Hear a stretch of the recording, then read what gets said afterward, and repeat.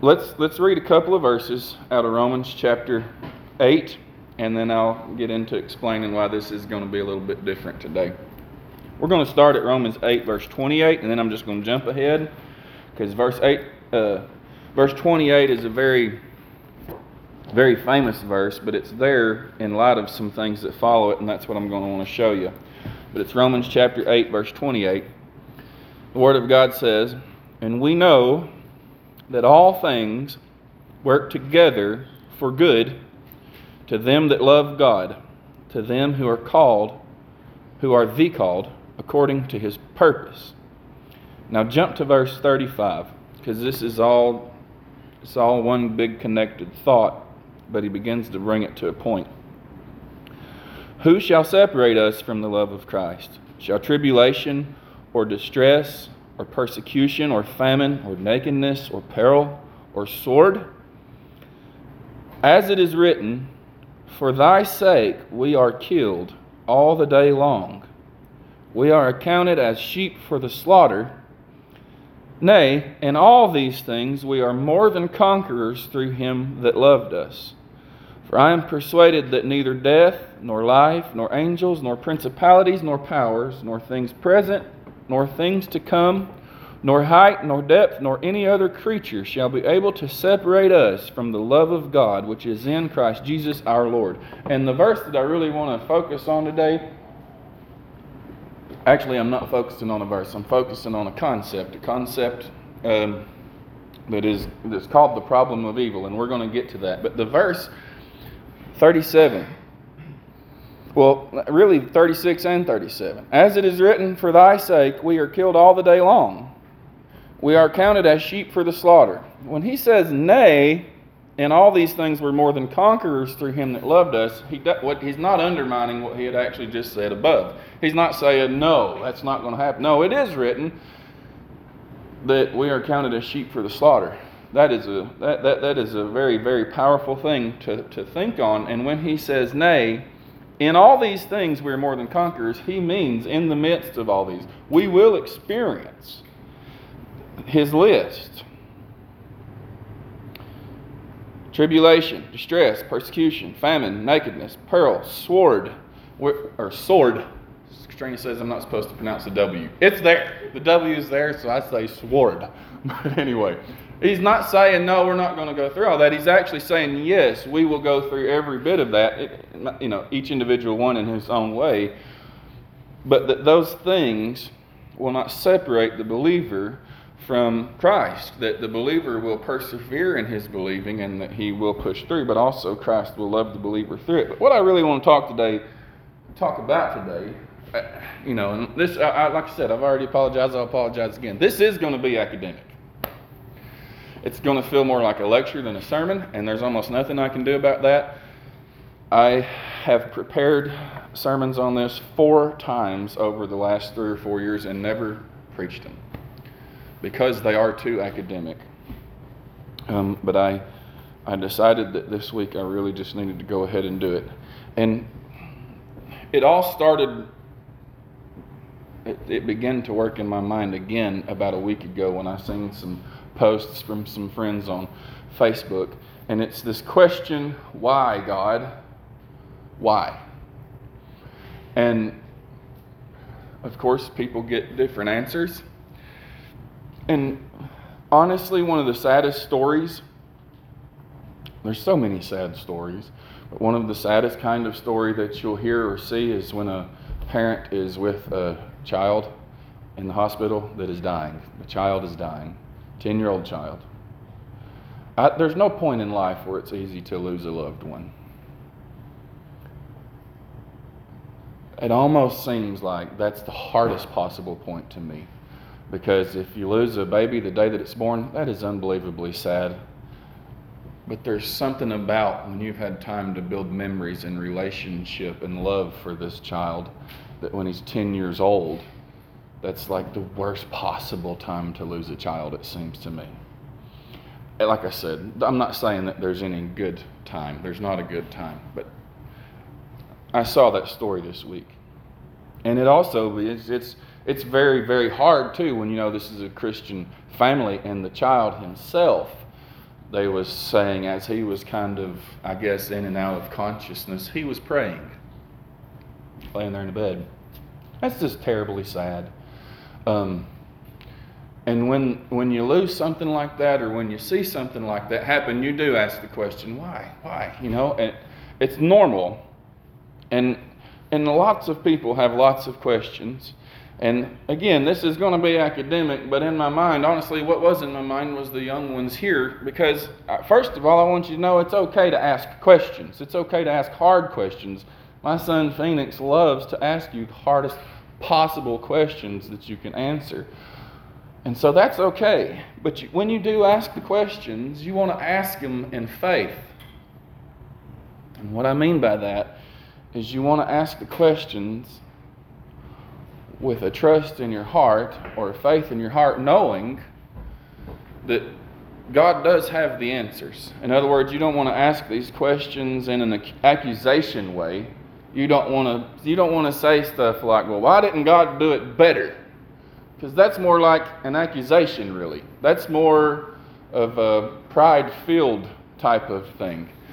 And really, that when you ask the question in that way, you're really kind of already saying, if I was God, I'd have done it better, which means I'm better than God, even asking it in an accusation kind of a way. And so you want to ask these questions in a faith, in a trust kind of way. That's like I was talking to Katrina.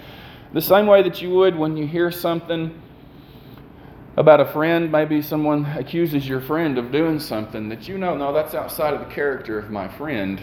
You want to be, in a sense, you give the benefit of the doubt to your friend, and you really come to the defense of your friend. You don't want to just jump to this, and you hear something that happened, and you just immediately say, oh, I can't believe he done that, and he's such a terrible person. We need to have that, like, the song, What a Friend We Have in Jesus.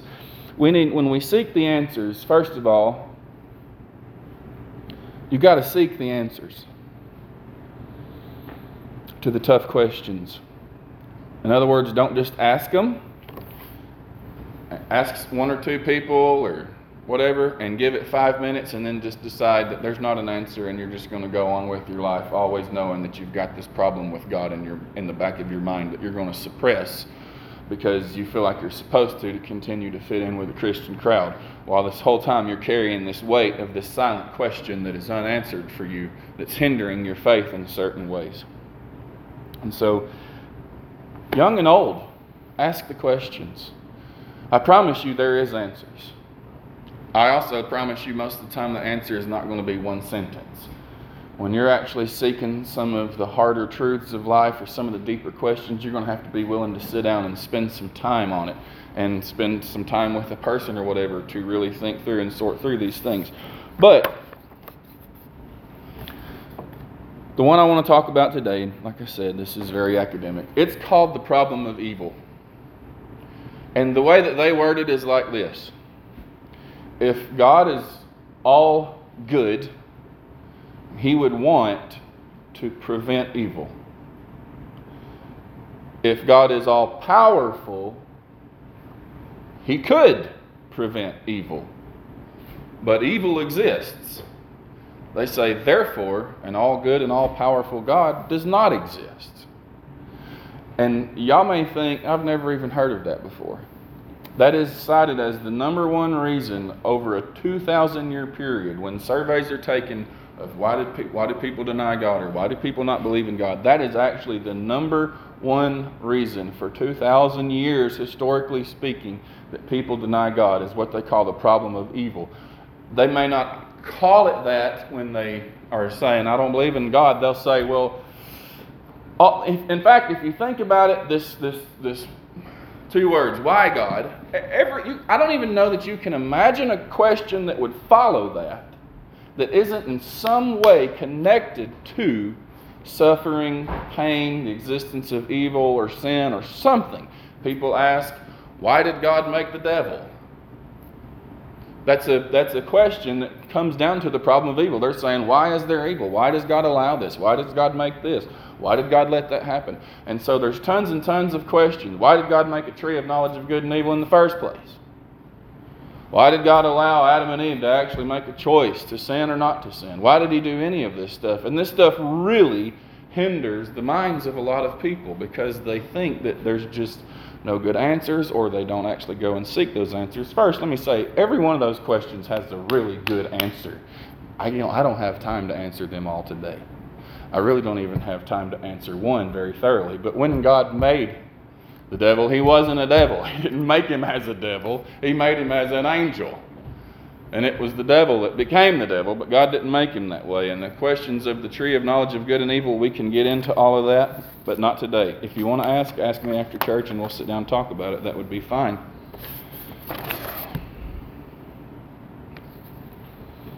So,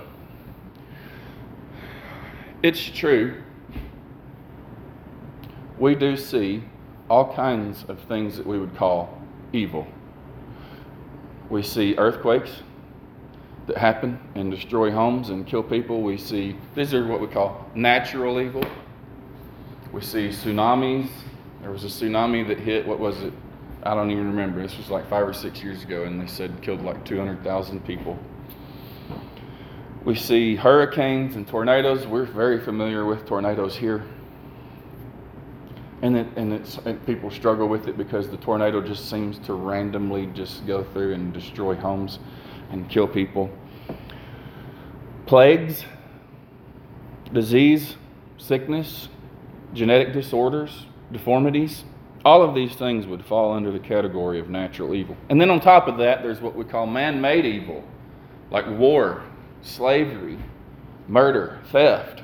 Tons of terrible things that happen to people. And then there's what the Bible calls the evil inventions of man, like nuclear bombs. Or, in my opinion,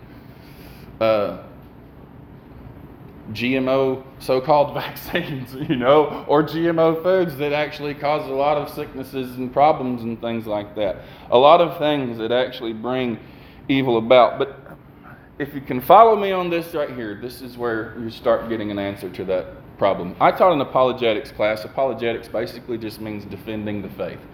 For 6 months on Thursday nights, about 2 years ago, to a group of about 15 teenagers.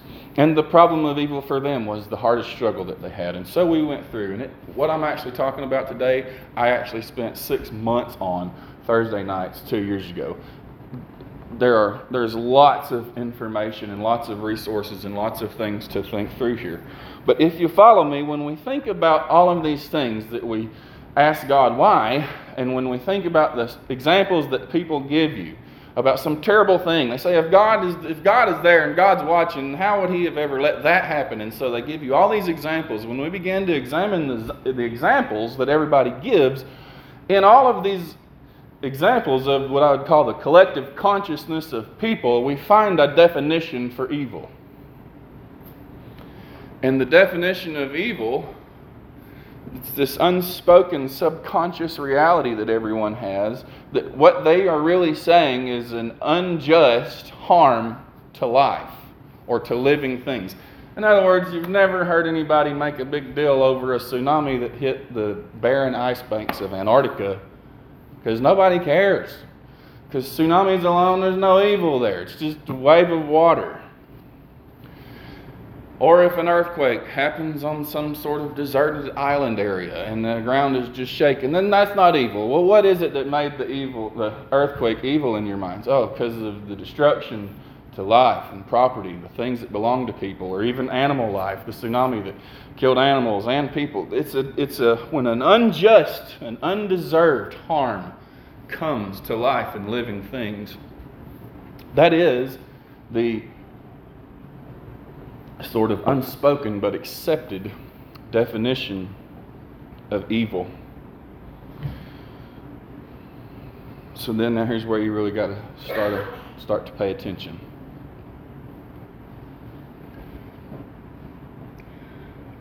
When they use this term evil, they are accepting an unspoken agreement that we all believe in, but it just doesn't really come to the surface, and it's this: that life is very valuable. If life had no value any more than dirt, then there would be no such thing as evil. There would be no such, there wouldn't be a reason to mourn. And so when they are saying that this destruction happened and lives were affected, lives were taken, even lives of animals, they're making an appeal to your heartstrings and to the truth, but they're not confessing that truth, and that is this, that life has an incredible value in the minds of all men. This is a universal, absolute truth. Every culture, every continent, every country, every century, throughout all of history, all of humanity agrees that life is precious. It's a gift. They don't bring that to the surface when they ask these questions, but that's what the whole problem is built upon, is that something bad has happened to living things, that life has an intrinsic value. And so the value of life is at the very core of the definition of evil. But we also find in these examples that they give, and examples that we come across, that mankind all over the world, the whole human race, we actually even have a value system for life. In other words, the example I gave my class 2 years ago was something like this. If a little squirrel is hopping through a forest along a cliff bank and a rock falls off and kills that little squirrel, nobody has ever said, "Oh, poor rock. Poor rock fell and busted to pieces." No, they say, "Poor squirrel." But what if there was like moss or algae on this rock, which is technically living? They also don't say poor moss, because they have a value in their mind of the squirrel. The squirrel has more dignity, so to speak. We have a value system for life. Like if you think about the tsunami illustration, a tsunami, giant wave comes to hit Antarctica, and there's 10,000 penguins killed. People are like, "Oh man, I hate that. I like penguins. Penguins are so cool." But they don't lose sleep over it. But if there's 100 scientists that's killed, that's world news for weeks on end. Investigations begin to come in. What was the cause of this tsunami? Was there not someone there that could we come together and put $10 million together to create an alarm system along the coast there to warn people that a tsunami is coming? Is there anything that we could do to save lives? They're never going to do that for the penguins. But the illustration goes further. Let's say there's nothing there at all, but there's 5 little newborn babies sitting there on the bank, and they get smashed. Not only will people around the world begin to come together monetarily and put together money and support the families, and the whole world laments and sorrows for the loss, but then they also go to where the event happened and they build a monument and a memorial, and they say, "Lest we ever forget what happened here today." You see, this is unspoken, but it's in us. It's in us, and that's what really thinking and seeking answers does. It begins to pull out these things that you didn't even realize you carried around in your mind, but they're there. And they're not just in your mind, they're in the mind of all of humanity. That we have, not only do we all believe that life is extremely precious, but there's actually a different levels of value to that. If I could give hundreds of examples, but no one knows the death toll of cattle for the 2011 tornado outbreak. We counted the death toll of people. Nobody even, there's no memorial, there's no GoFundMe thing for the cattle or anything like that. So we all have a built-in value system to human life. But why is this the case? If you're following with me, I know it's difficult. Maybe if I was more animated and running around, it would be easier. But if you're following with me, so now we got to ask, why is it the case that there is an accepted and it's a subconscious value system to all of human life? Why? Because everyone on the planet agrees to that. There's a few psycho people that say a mouse is a pig, is a cow, is a boy. The founder of PETA lady, but she's resisting her own inner truth there. She's resisting the truth that God has put into us. Why do we have a graduated value system for all of human life? Why is it, in other words, why is it more sorrowful and lamenting to the human experience when a child dies next to the 60-year-old scientist?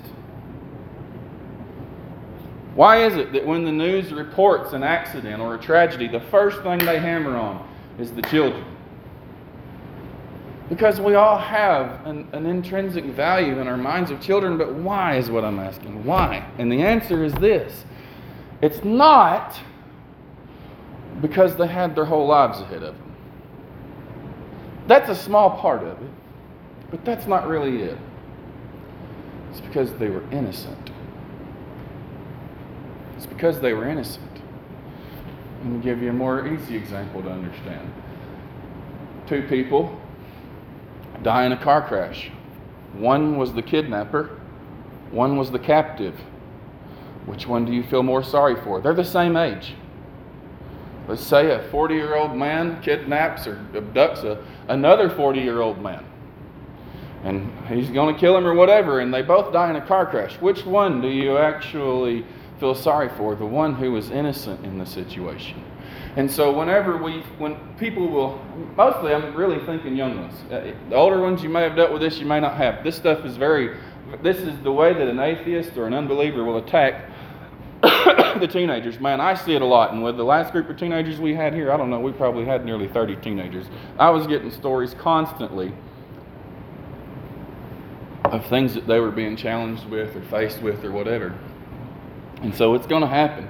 And when a person gives you this story, well, how could God allow this? When you look at the story that they're given, you realize that they have certain things, value systems in their own mind built into this story. Why did you, this analogy you gave me, a little innocent child had to die. Why did you use this child as your example in your story? Oh, because number one, you believe there's a value to life, but number two, you believe there's a value to innocence. That is precious. Innocence is precious. Purity is precious. There's no guilt upon this child.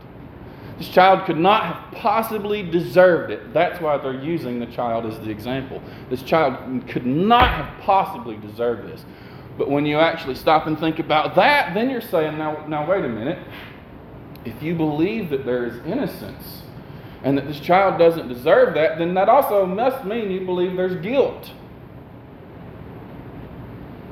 But you believe some people they may not deserve what happened to them, but at least you do believe that they were guilty. In a sense, their life was tainted by some things that they had done, some maybe sins they had committed or something about it. Like there may be at least a tiny little trace in your mind that thinks, well, I don't know. Maybe they done some things. Maybe they just got what they had coming to them. But when people appeal to children and the sorrow and the suffering that happens, they do so on the basis of two things. That life is very, very precious and valuable. Number two, children are innocent. But by doing that, they're also exposing something that's written in the law of the hearts of all mankind around the world, and that is that there's such a thing as guilt. There is such a thing as not innocent. Follow with me if you can. I know it's academic, but now let's go to the next step. How can there be such a thing as guilt if no laws have been broken? If there is no moral law, if there's no absolute moral law on the conscience or the heart of all of mankind, how can there be such a thing as guilt? In fact, if there is not such a thing as guilt, there actually is no such thing as innocence, because innocence is the absence of guilt. But when we realize that guilt exists, that must mean a moral law exists. Something written in the hearts of all men. Paul deals with this stuff. I could have gone through 50 verses to lay all this out for you, exactly what I'm talking about. Everything that I'm talking about, I get from here. To begin with, Romans chapter 2, Paul deals with this. That the proof of God's moral law is evident in all mankind, because you don't even have to teach them, but you don't have to tell them the law. All you got to do is go and take something away from them. And they say, that's wrong. You can't do that. That's mine. Suddenly you realize, so you do know that it's wrong to take something from someone, because when someone does it to you, you don't like it. All you got to do to teach them that it's wrong to hit a person is hit them. And they're like, you can't do that. That's wrong. That's not right. So we all have this law written in our hearts. And our thoughts, as Paul says it, our thoughts and actions accuse us or excuse us. So long story short,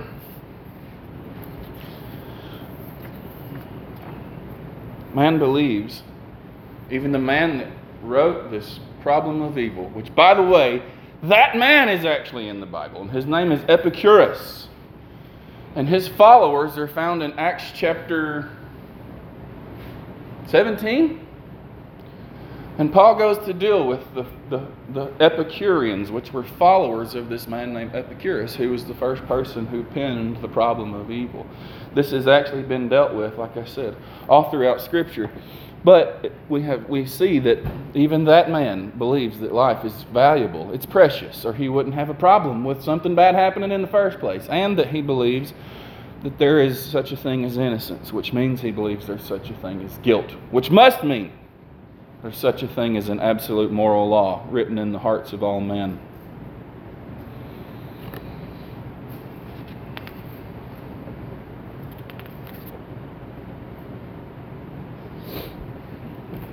And it also means that the man is aware of it. What I mean, the man is conscious of it. The man knows in himself the difference between good and evil, and the difference between right and wrong. And on a side note, I find it very ironic, honestly, that the thing that most people use as their reason to deny God is the very thing that God said would happen to you if you was disobedient to Him in the first place. The number one problem that all of humanity has with God is a result of the decision of humanity. It's really a problem that we should have with ourselves. But we don't ascribe guilt to animals. Right? You've never, you see the raccoon or whatever comes and takes something, you don't think he needs to be charged as a thief.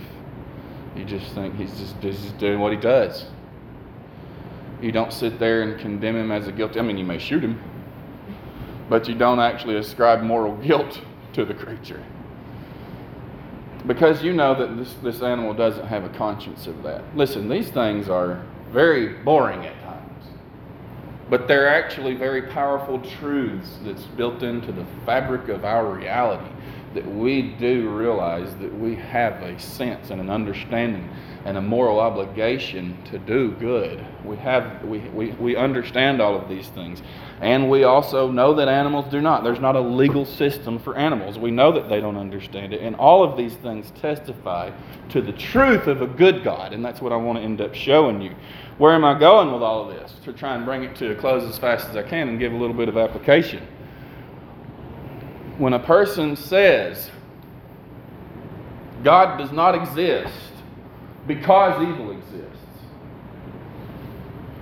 or when they even say evil exists, what we need to think in our mind immediately is that actually, if God doesn't exist, then neither does evil. Because if God doesn't exist, you don't actually have true value to your life, any more than the rock. If life is not a created thing and created in the image of God, and even the breath of life that's in the animals, if that's not something that comes from God, and if there's no actual preciousness to life because there is no God, in other words, if you accept the evolutionary worldview and that you are nothing other than a product of particles that have collided together over millions of years, and life has no intention, it's an accident. There's nothing any more precious about it than a speck of sand out there. Sand is just particles colliding together. When you say there is no God, then there is no real value to life. There is no value to life. Anything that you have in your mind of a value to life is an illusion. It's an illusion. It's a trick of your mind, because you're nothing more than a bag of chemicals walking around. At the end of the day, you're going to die, and the whole planet's going to die, and the whole universe is going to die and suffer what they call heat death, and everything will cease to exist, and there was never a point to any of it. And there won't even be a memory left. And the monuments and the gravestones, it'll all been pointless. If there is no God, life does have no meaning. And if life has no meaning, there is no value system. There is no such thing as innocence or guilt. There is no such thing as a moral law. If God doesn't exist, even what you would think of as a moral law, that's just a convention of humanity. I mean, look, that's the law for you, it's not for me. And so whenever we say, here's my point. How can I get this to kind of stick in your mind? I'm not talking today about how to actually deal with a person that's suffering. That's not what I'm talking about. I preached that sermon 3 months ago. It's called Jesus Feels Your Pain. God became a man and suffered. Jesus actually cried. Our God is a God that can cry. It says Jesus wept. One more interesting fact. Did you know that human beings is the only creature on planet that actually can cry tears of sorrow? In fact, I don't think any other mammal, there's a couple of mammals that actually have a tear duct, but it's not, they can't actually cry from it. It's just to wet their eye. That's it. We're created to weep with them that weep. We can, when I see a person crying in sorrow, my first response is not to go to them and be like, hey, let me tell you why you shouldn't do this. No, the response is, oh man, let me cry with you, brother. Humans have the ability to experience empathy, which that literally means to share one's pain, to actually feel it. And so what I'm talking about today is not necessarily the solution to the problem of evil and how we act. But what I want to eliminate for you is the logical barrier that hinders people's faith. These questions that plague them, that eat like worms in their mind at times, and they say, how could it be? How could that be? Why this? Why that? And what you end up coming to, my friends, is the reality that if you say God doesn't exist because evil exists, you actually can now no longer even say evil exists. The argument ends up completely undermining itself. So what do we do, though? We are faced with the reality that evil does exist, man. But also, the more inescapable truth, God exists. So to me, the question, the right question to ask, when you want to ask questions, you want to ask the right question. And if you're a Christian believer, this is the right question. Does God have a good reason for the evils that exist? Does He have a good reason? And the answer is absolutely. Multiple good reasons. And if we had time to start breaking them all down, you would never say again, if I was God, I wouldn't do it this way. I wouldn't have done that. Why that? You would never say that way. You'd say there's not a more perfect, plausible, possible way to have ever done it than the exact way that He done it.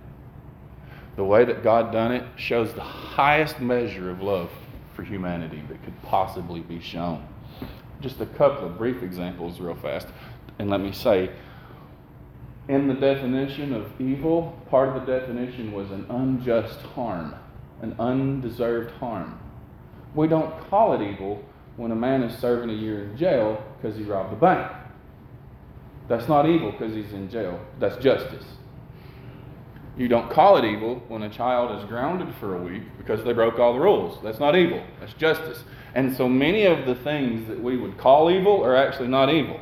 They're justice being executed upon our lives by God, like the curse. Cursed is the ground for thy sake.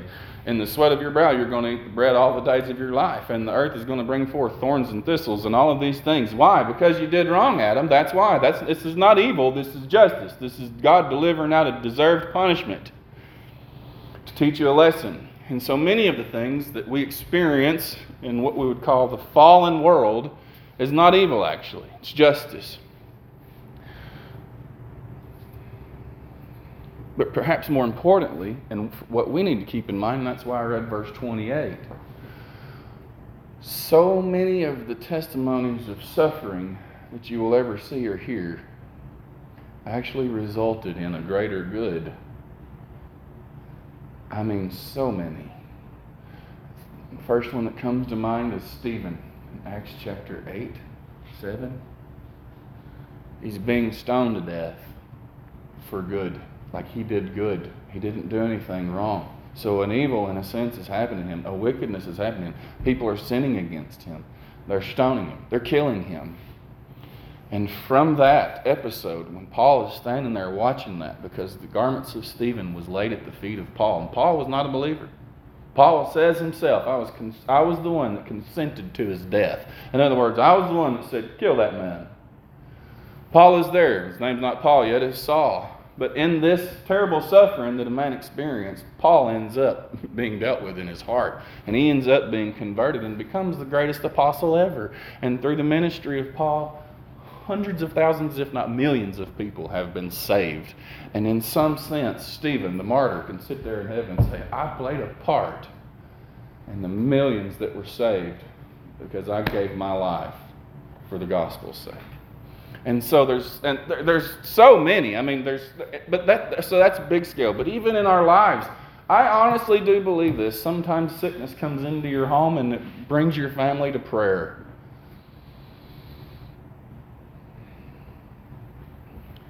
And in the end, if the child recovers, or the parent recovers, or whatever, the whole family, in some sense, has a renewed sense of appreciation for the lives that they've been given, and they have a renewed sense of a relationship with God. And so, all things do work together for the good of them that love God, who are called according to His purpose. And it may be very difficult at times to see what is that good. Like when my son almost drowned. I've talked to you guys. Well, he did drown, honestly. He drowned. He just came back to breathing somehow. I mean, he was, eyes rolled back in his head, mouth open as she pulls him out of the pond. In a sense, that was a very small, short window of an experience that we got to glimpse into the world, just very briefly. God didn't put anything more on us than what we could bear. And we could only bear it for a minute. And then He's breathing again. Thank God for that. But no matter what happens to us, we must know the truth, that all things do work together for the good of them that love God. So many other examples too, like even Abraham Lincoln. I was thinking about this one, the assassination of Abraham Lincoln, a guy he was killed, ended up turning the hearts of the people 8 months later to put an end to slavery in America. So a terrible evil to his family, to Abraham Lincoln himself, and to the people that suffered because of the loss, turns 8 months later, and his lifelong cause there has come to be fulfilled through his death, in a sense, and slavery is ended. And so there's so many things, my friends. There's so many things. Does God have a good reason? By the way, the free will argument and all that kind of stuff, I want to deal with that, because that to me is major, but I don't have time today. That is so powerful. It's so extremely powerful, the gift of free will that God has given man, but I don't have time to get into it today. What I want to leave you with today is mostly for the young ones. You are going to be faced with questions. You're going to have questions in your own mind, like, why did God do it this way? Why did God do it that way? Why did I have to lose this loved one? Why did my son get hurt? Why this? Why that? The only actual answer is in the Word of God, but more importantly, the only solution is also in the Word of God. The Bible and Christianity, true Christianity, is the only thing on planet Earth that can actually give you a solution to the truth that there is a problem of evil. And that is that one day, all these wrongs will be righted. One day, well, even really, when Christ came and died for the sin of the whole world, there is a solution to the problem of evil right there, and that's the only place that you can go. And so when things get bad, you want to have in your mind the right response. The right response is not to back away from God and say, how could God this and how could God that? The right response is actually to run to God. Because God's the only one that can comfort certain pains. And God's the only one that can actually have a full empathy for your pain. And God's the only one that can bring you out of that pain, and God's the only one that can show you what was the ultimate good that's going to come from that pain. So the right response to the hardest questions is not to back away from God. It's not to come in doubt, but it's to come in faith and rely more heavily than you ever have on the truth of the Bible.